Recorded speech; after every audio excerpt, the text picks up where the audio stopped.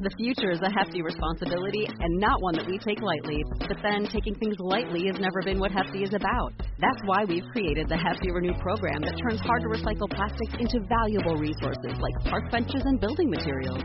To participate, simply fill up an orange Hefty Renew bag with accepted items, tie it up, and drop it in with your regular recycling. That's it. It's that easy.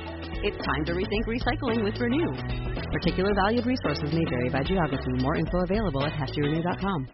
You're listening to The Murder in My Family, brought to you by Abject Entertainment. Be sure to check out some of the other great true crime podcasts from this network, including Missing Persons, DNA ID, Scene of the Crime, Zodiac Speaking, Beyond Bizarre True Crime, Citizen Detective, and Campus Killings. All of these podcasts are available for you to binge on right now, wherever you listen to podcasts. Subscribe where you're listening to this podcast so you don't miss an episode.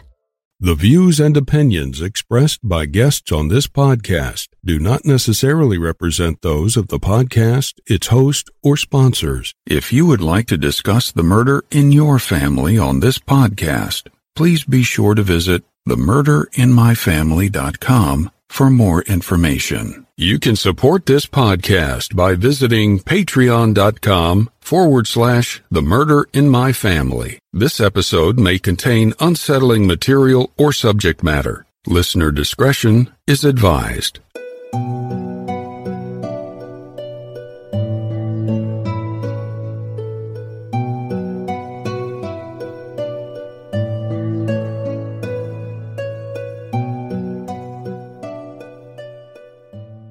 Thank you for joining me for this episode of The Murder in My Family. I'm your host, Mike Morford. In this episode, we'll be discussing the tragic and violent stabbing murder of a beloved Louisiana mother and grandmother, who was an apartment manager and substitute school teacher. We'll dive into this case after some quick housekeeping. Independent podcasts like this one depend on word of mouth to bring in new listeners. So if you find that you enjoy this show, please take a minute to rate and review it wherever you listen to your podcast. And be sure to introduce a friend to the show and invite them to listen. With your help, The Murder in My Family can continue to grow and reach a new audience. To learn more about the show or the cases we discuss, please visit themurderinmyfamily.com. You can also find us on Twitter with the handle @MurderInMyFam, or by searching for the Murder in My Family podcast on Facebook. If you'd like to support this show through a Patreon donation, it's always appreciated, and you can do so by visiting patreon.com/The Murder in My Family. Benefits of supporting the show on Patreon include early access to ad-free episodes of the show, plus bonus content not heard in regular episodes. Support may also include thank you cards, stickers, and more. If you prefer to, you can also support the show through a PayPal donation by visiting paypal.me/The Murder in My Family. In each episode, I'll give shout-outs to any new supporters. And thank you to all the supporters that generously donate to help keep the show growing and improving. One last note. Please consider supporting any of the sponsors that you hear on The Murder in My Family, the way that those sponsors support the show. It's with our sponsor support that the show can go on and continue to provide a platform to share these stories with you in every episode. Thank you. And now on with the show. Janice Ashcraft was born on October 19, 1950. To parents Goldie and Shirley Ashcraft. Growing up in a religious family, she attended Mid-City Baptist High School in New Orleans, Louisiana. While she was in high school, Janice lost her dad Goldie, and the family turned to their faith to get them through that difficult time. Janice wound up marrying young, but the marriage didn't work out. It did, however, result in the birth of Janice's first two children. Janice found love again, though, and remarried to Norman Lillie, and together they had 3 more children. As an adult, Janice suffered terribly from gallbladder problems, but put off treatment. As a result, by the time she sought help, her gallbladder needed emergency surgery, and she was shocked to find out that it had gangrene. Horrified by the news, she once again turned to her faith, promising her Lord that if she got through the surgery okay, she would refocus on being the best Christian she could be. And when she came through the surgery and recovered, she kept her promise, and she began going to church regularly. Janice has been described as someone who never knew a stranger. She was generous, always helping those in need, and loved being a substitute teacher. She also loved to chat, whether that was at her house when you went for a visit or while she was at the store running errands and just bumped into someone. Being a mother of 5 and a grandmother, Janice was very busy. Alongside her husband Norman, they took on the job of buying and managing an apartment complex. But it was then, unbeknownst to Janice, that Norman allegedly became unfaithful to her, and his actions in the relationships he pursued would apparently have deadly consequences. On November 13, 1991, just after noon, 41-year-old Janice Lillie was found murdered in a Gretna, Louisiana apartment complex. Janice and Norman owned the building at 521 Hamilton Street and had been working there earlier that morning. That afternoon, one of Janice's friends arrived at the building on Hamilton and found Janice in the office, dead behind her desk. She had suffered stab wounds all in the chest. Investigators put together a timeline and found out that the attack happened between 10:15 a.m. when she was last seen and 12 noon when she was found. Janice's husband Norman had seen her earlier that day at around 10:15, talking to a tenant in reference to some back rent and an eviction notice. This gave investigators a tight timeline to work with, and to police, it would seem like a very big coincidence for Janice to be killed by someone else who had some sort of grudge with her right after she spoke to a tenant about the subject of eviction. They felt that an angry tenant who was being evicted might have motive to kill. But there wasn't a quick arrest, and no real movement in the case. Janice's family was left to pick up the pieces, not knowing who had taken her life or why. Then, in 1995, 28-year-old Owinia D.D. Evans and 48-year-old Matthew Thomas were both indicted by a Jefferson Parish grand jury on charges of second-degree murder. At the time, Thomas was already serving a 13-year sentence for a sex offense. A third suspect, 36-year-old Carl Lewis, wasn't indicted. Dee, a former tenant of the Lillies, was having an affair with Norman Lillie at the time of Janice's murder. All 3 tenants had been evicted by the Lillies. It was alleged that Dee offered $600 worth of cocaine to anyone who would kill Janice or Norman Lillie for her. Even though she was asking for a hit on either one, police felt that she preferred Janice dead over Norman, so that she could eventually marry him and own part of his properties. But Norman Lillie didn't break his relationship off with Dee. In fact, he became a mole for the police, reporting on her behavior and statements she would make. Dee also had information that wasn't released to the public, saying that the murder weapon, a butcher knife, had been wrapped in a towel and shoved under her trailer. Despite having this inside information, which seemingly only the killer would know, Owinia Evans is not behind bars today, and there's been no justice for Janice. 3 people were suspected and taken before a grand jury, but if none of them is responsible for Janice's murder, then who is? For her part, Dee maintains her innocence. She sent a message to one of Janice's children on Facebook, accusing them of scandalizing her name. She blamed Norman, saying, "You need to find her husband. He's the one who did it." And Dee also claims to have passed the lie detector test. Dee asked in the Facebook message, "Why do you think I'm out here free?" Janice's husband Norman does make an obvious suspect, since many times it's the spouse that's responsible for someone's murder. But at this point, there's nothing that links him to the murder, at least as far as police have made public. It's important to note that while the grand jury did indict 2 people, they declined to charge the third suspect, meaning that they just weren't wildly indicting anyone and everyone. They had to have specific evidence or reason behind being confident in charging Owinia Evans and Matthew Thomas. Norman Lillie placed himself at the scene as the last person to see Janice alive, besides her tenant. If he was the killer, he would have had to have been very cold and calculated, waiting for the perfect moment, a time when there was no one in the building, and no one expected to show up to murder his wife. And according to him, Janice had potentially just angered a tenant by mentioning an eviction process, so they would have seemingly had a motive. But again, whoever stabbed Janice 10 times has not been held responsible.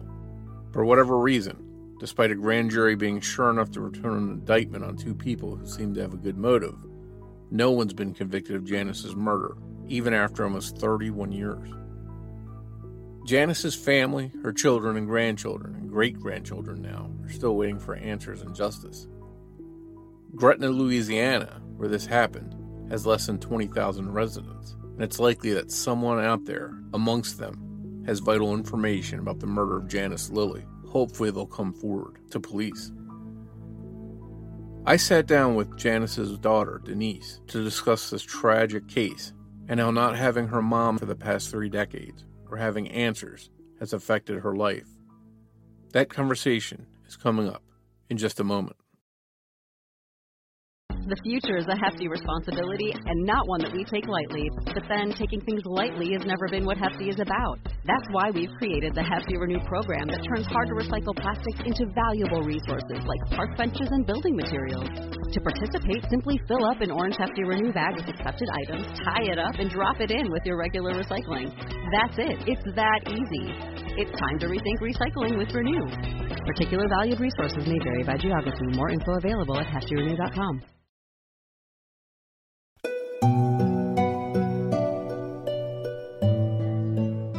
Hi, Denise, and welcome to the Murder in My Family, and thank you for coming on to discuss your mom, Janice's case with us. Thank you for inviting me. I'm happy to have you here and share this tragic story. One thing that I found was odd was that in a lot of the news reports that I have access to anyway, there was very little in the way of your mom's case reported, and that's surprising considering that it seems like a really newsworthy story that you think people would have been interested in, they would have picked up on. But we're going to walk through the details as best as you can help fill in the blanks for us. Before we get into all of those details, can you do us a favor and tell us a little bit about your mom and who she was and what she was like? My mom was a mother to 5 children. She had me and my older brother by her first husband, and she remarried my stepfather, Norman, when I was about 5 and a half, almost 6, and they had 3 sons. She was very dedicated to the school. She substituted in the school.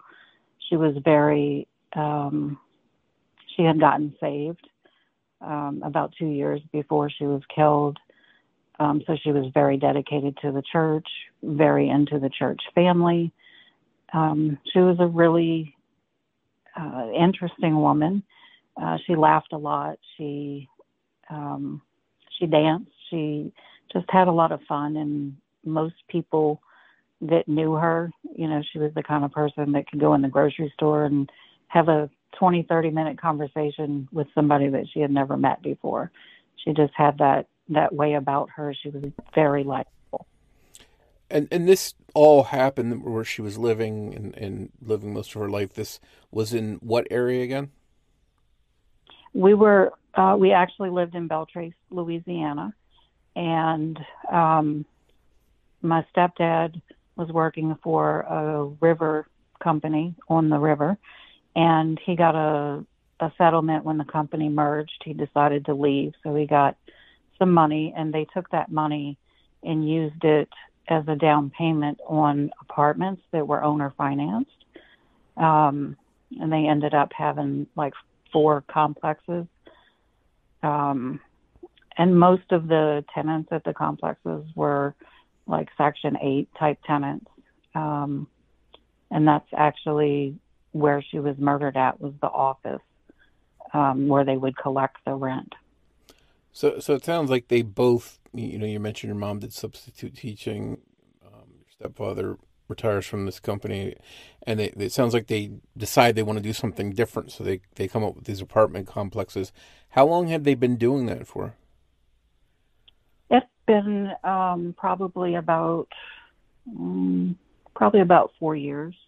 Okay. Since they started doing it. And all the complexes were owner financed, so basically they were just running them and collecting the rent and making the payment. They really weren't making a lot of profit. Okay. Were they, you know, was your mom and stepfather, were they friendly with the people they typically encountered? Were the relationships good with the tenants? Absolutely. The woman, you know, that was arrested, and the man as well, and the other man that was arrested, they were all known tenants, you know, people that mom had paid to like clean apartments and fix things and do things.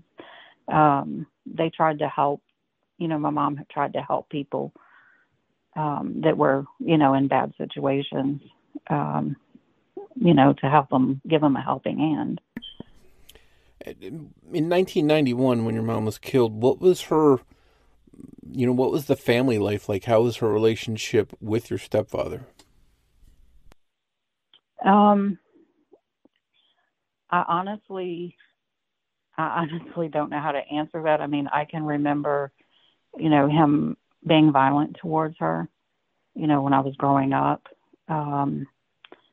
Looking back, I think that she was in it because she was stuck and didn't know how to get out. I don't think that they had, the kind of marriage that you can look back and say, oh, they loved each other so much. He was just, somebody that she married, and they had all these kids, and I really don't think that she even thought, of anything different, because it would have been difficult. So you had seen things that you could point out that were sort of troubling in the relationship, and I think, as we'll get into a little bit as we go along, you'd find out some more stuff later on that just painted an even a darker picture. Right. Yeah. He definitely did have a violent streak in him. I can remember vividly being about 6 years old and walking in to show my mom a dress that my grandmother had bought for me to go to school, and I walked in the room, and when I walked in the room, I saw him on top of her punching her.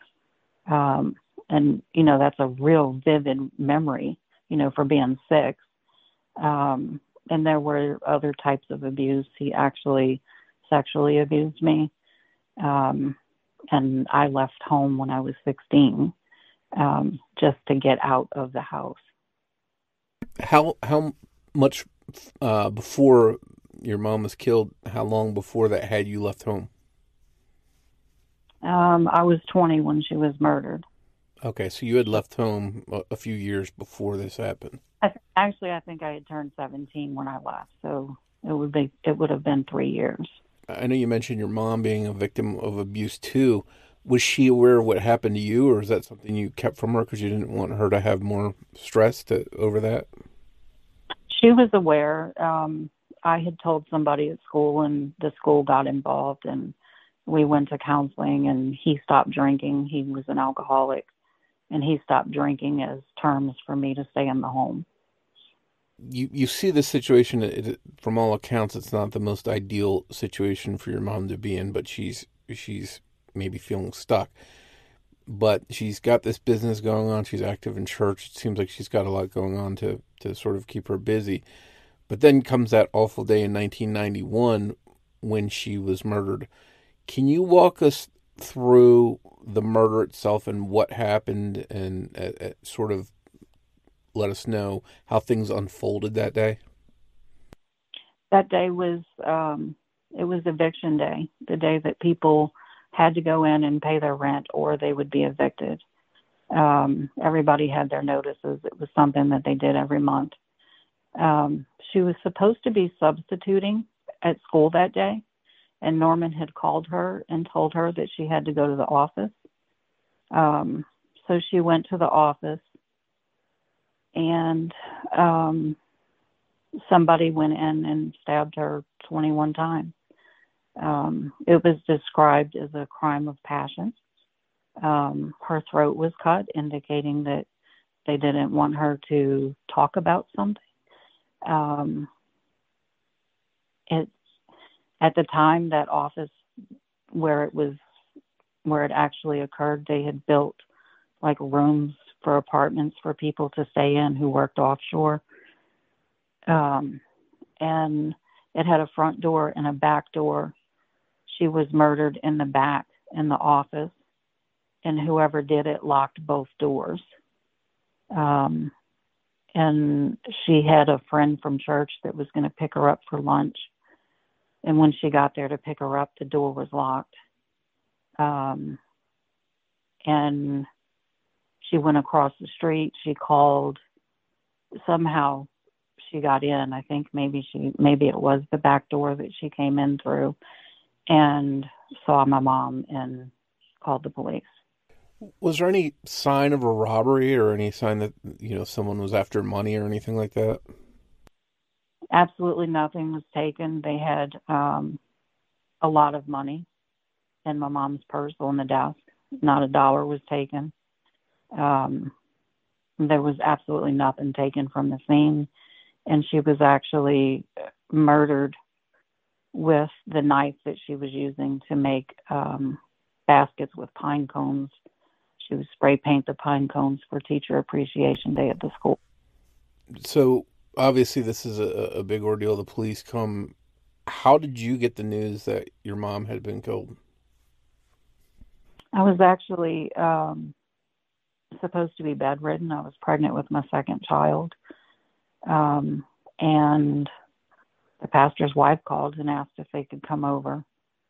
And she came over and she told me that there's been a terrible accident. And so that your mom has been killed. I had to have, my husband had to call the doctor, and I had to be put on medication because the trauma of that actually put me in labor. So I don't really remember a lot, like the first couple of weeks. But I do remember that for however long, I thought that it was a car accident. And when I heard somebody say stabbed, I just assumed that something stabbed her through the windshield or something. I guess it took my brain a little time to process. Sure. It's almost like you're in shock. Right. And how was the rest of your family? How did they all handle it?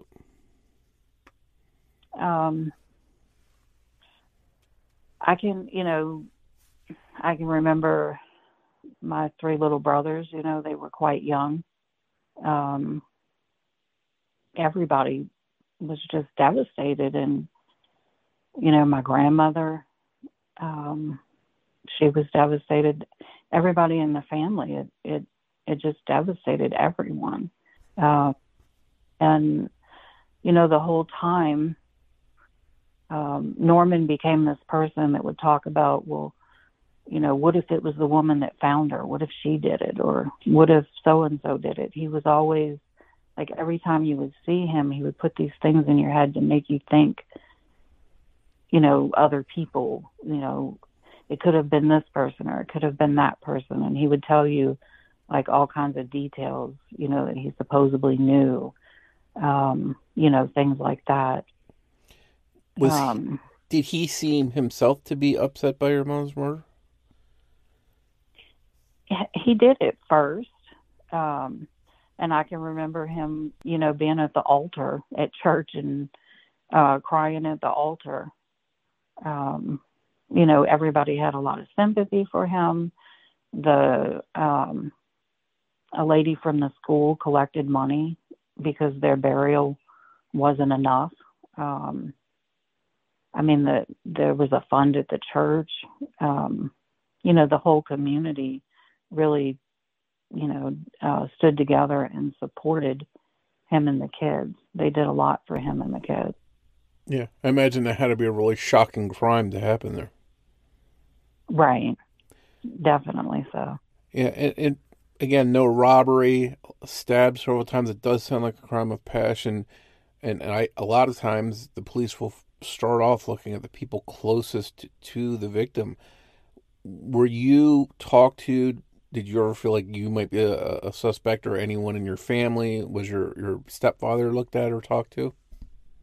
He was definitely looked at. I went to the police department on several occasions. I disclosed the sexual abuse to them, and he did not deny it to them, although they couldn't find a record of it. They actually took his truck like 2 or 3 times to, look for blood or any, evidence.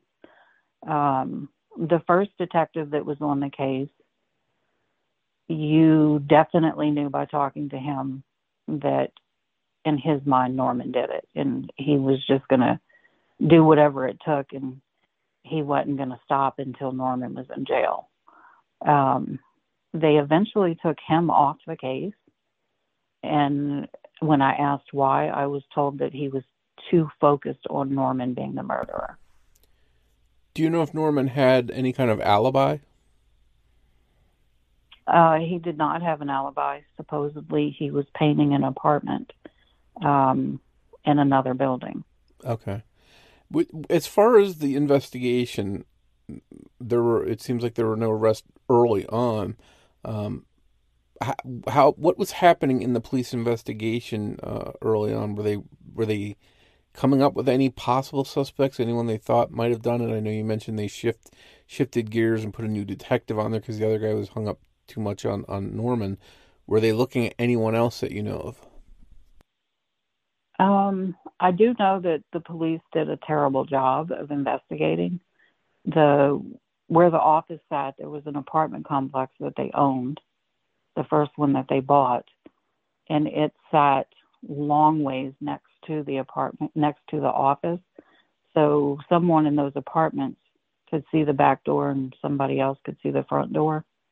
And those people were not questioned until some of them had actually moved out.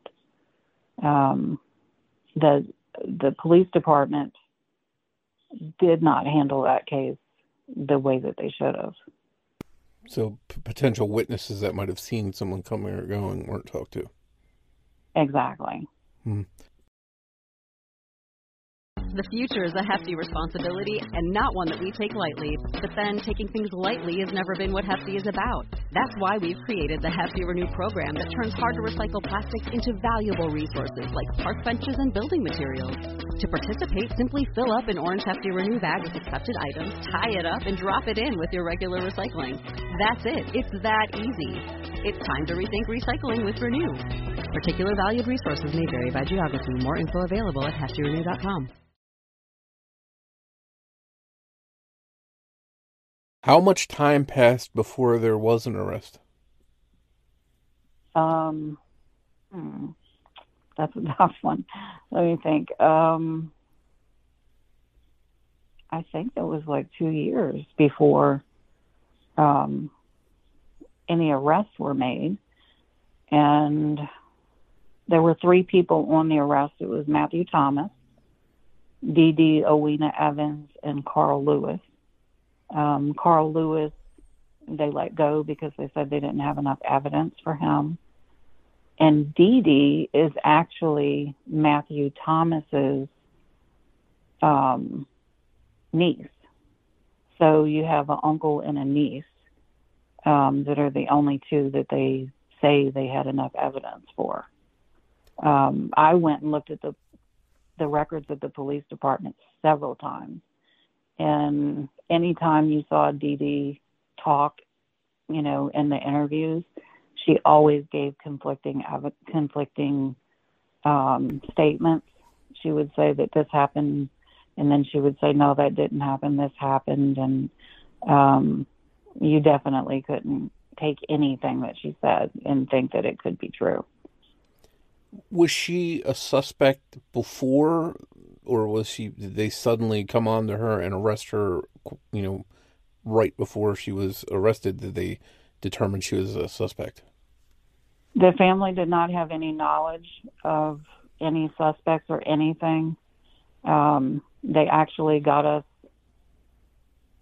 me and my older sibling and my aunts together at my grandmother's house and told us that Norman Lillie is responsible for your mother's murder, but he did not kill her, that he had been sleeping with Dee Dee and several other tenants, some of them in lieu of paying rent, and that Dee Dee had paid her uncle in crack cocaine to kill my mom or Norman, is what they said. Oh, so it seems like it came down to, greed or some dispute over the money. Maybe perhaps your mom found out what was going on and confronted them?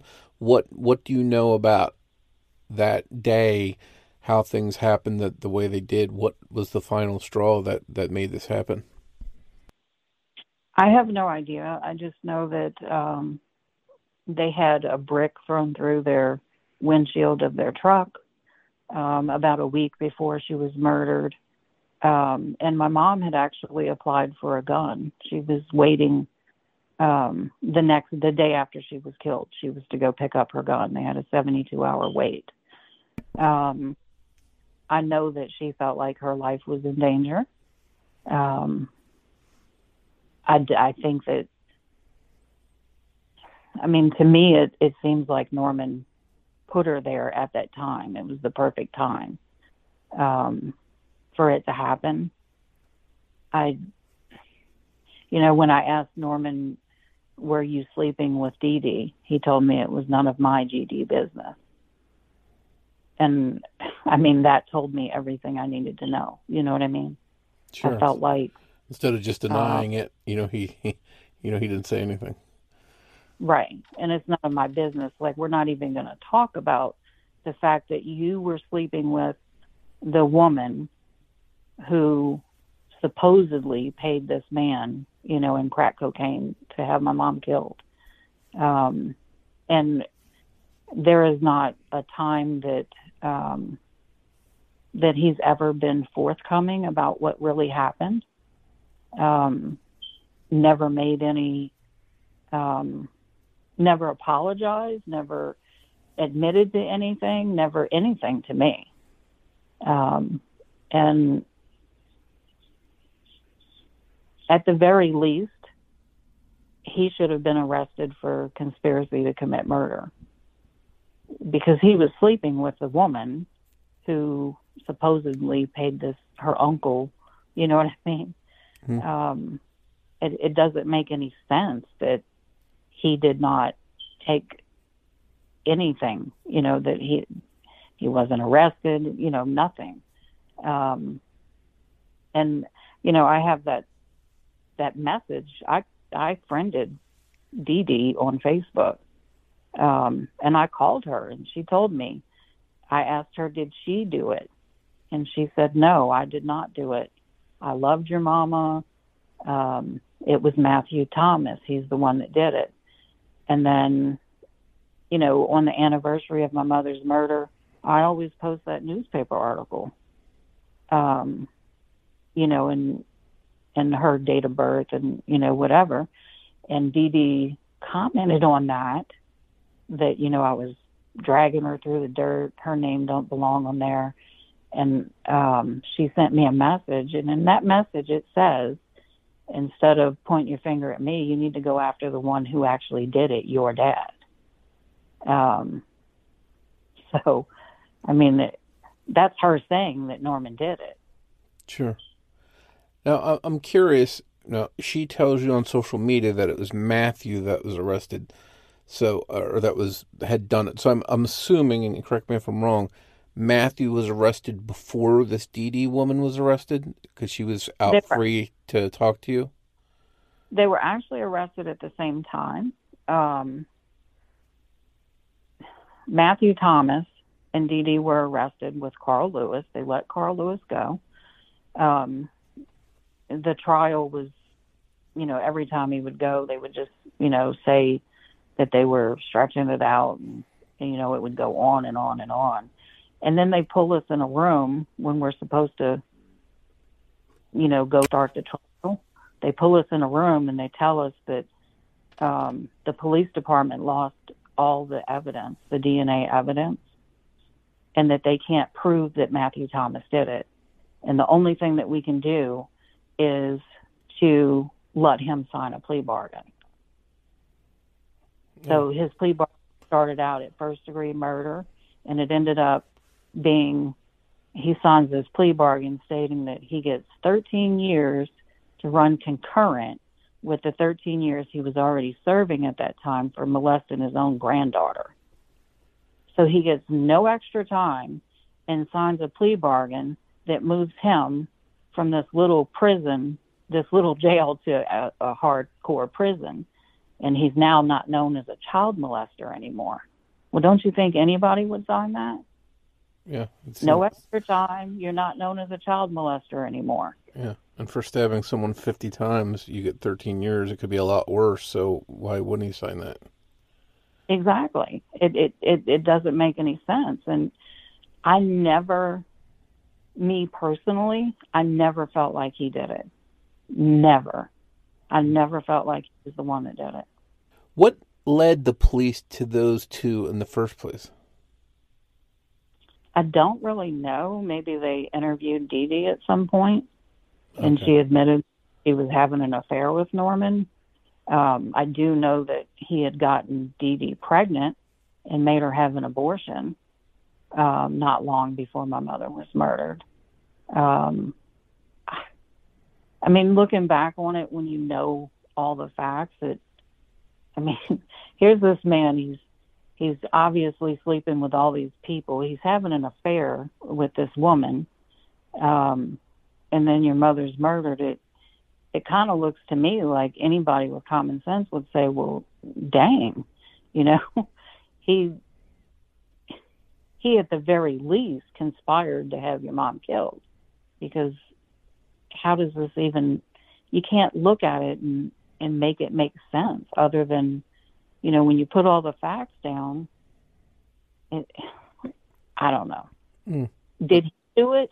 I don't know. Did she do it? I don't know. But I would say, in my heart of hearts, if looking at all the facts, emotions to the side, just looking at the facts, if you present this to someone and say, this is what happened, it looks like he did it or she did it. One of the two. Did you ever confront Norman and just ask him flat out if he had anything to do with killing your mom? I tried to. He would not discuss it. Absolutely would not discuss it.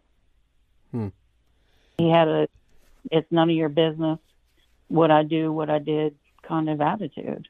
Wow. And so he was never arrested or charged with any crimes? No.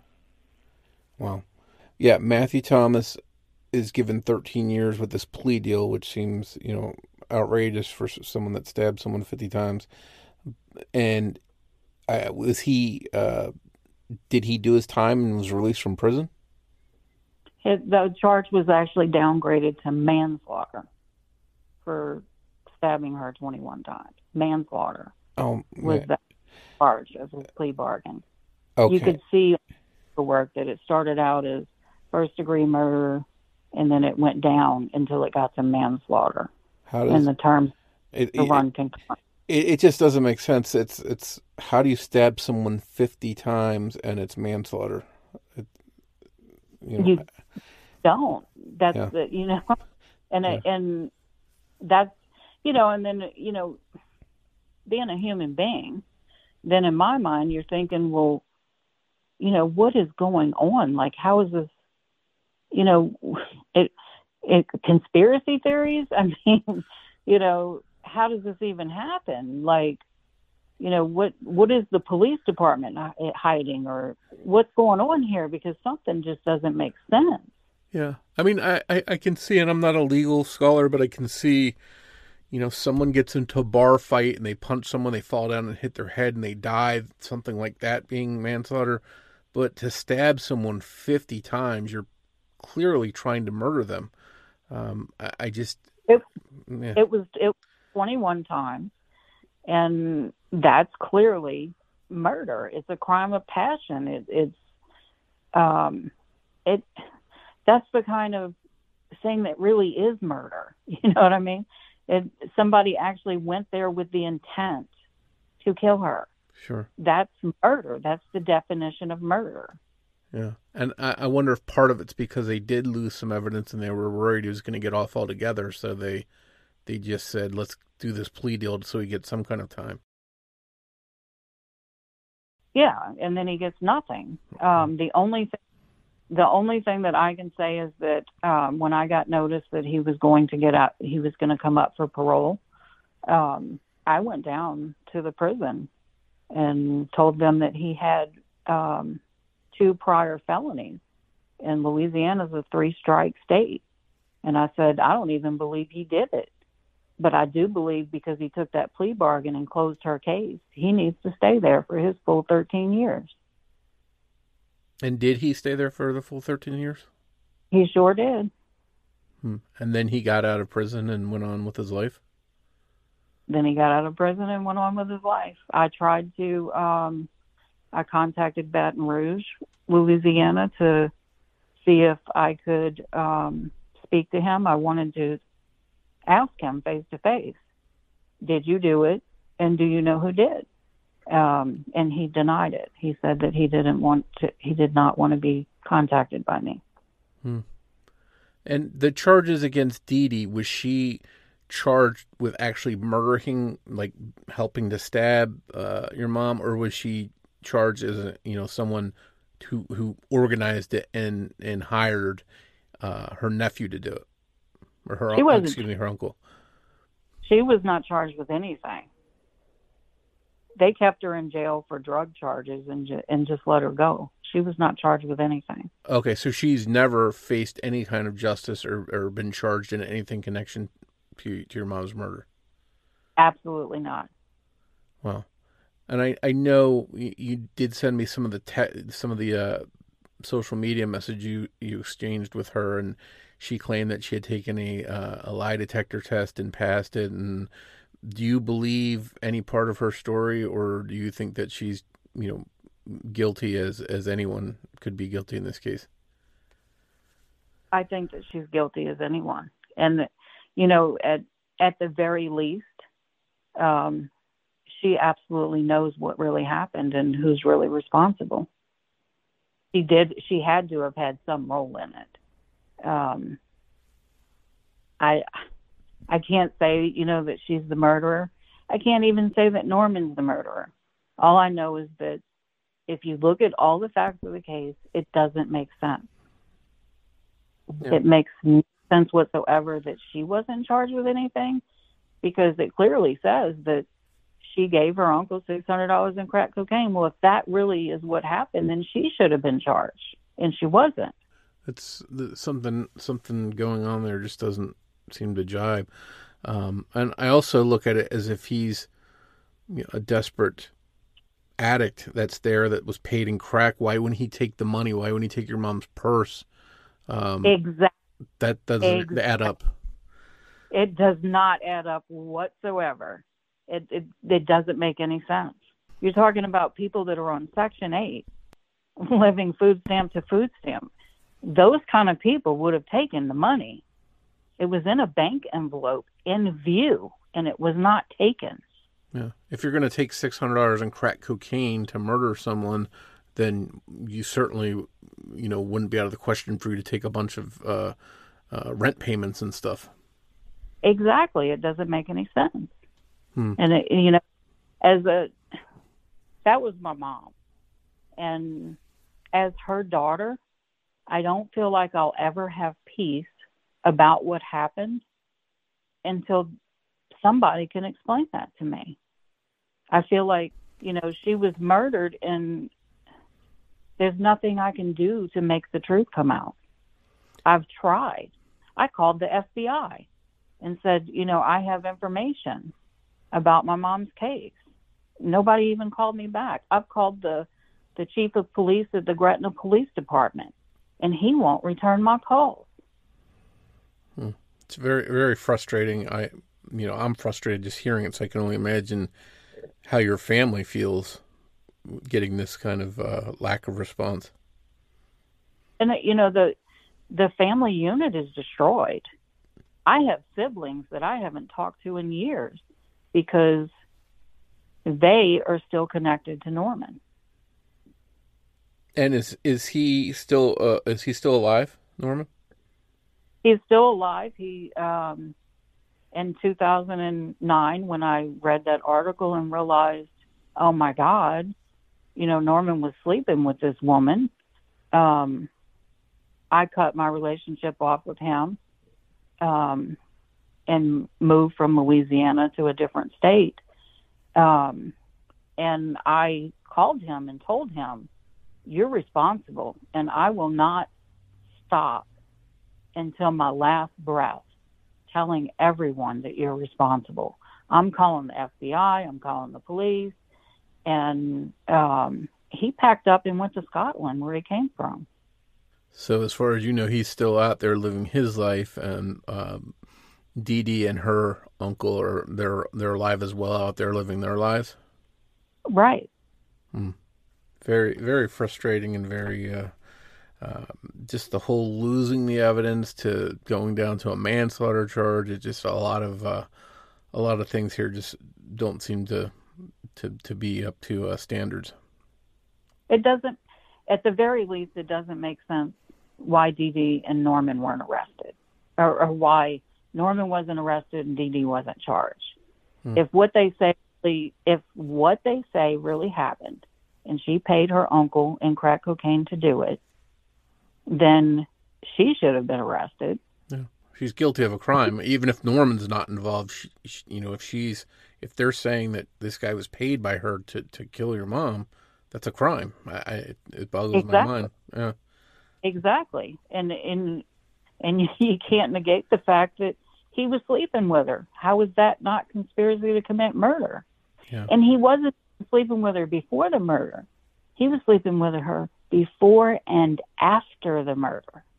And so your mom's murder didn't even stop him from having this relationship with her. Exactly. Wow. Meanwhile, he's up on, at the altar at church crying, about his wife's murder.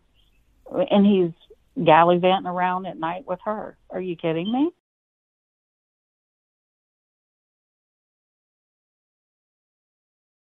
Well, now it's been 30 years without your mom. You're not getting the justice that you feel she deserves and that you want for her. What's the hardest part of this 30 years you've been without her? What do you miss most about her? I miss just knowing that I have her, knowing that that I have someone that I can go to, to give me advice, knowing that, and I have 6 kids, and I look at my kids, and they don't know what it's like to have a family. They don't know what it's like to have a grandparent. They don't know what it's like to have close family, because that close family network that we had, family get-togethers, barbecues, Thanksgiving, whatever, that stopped.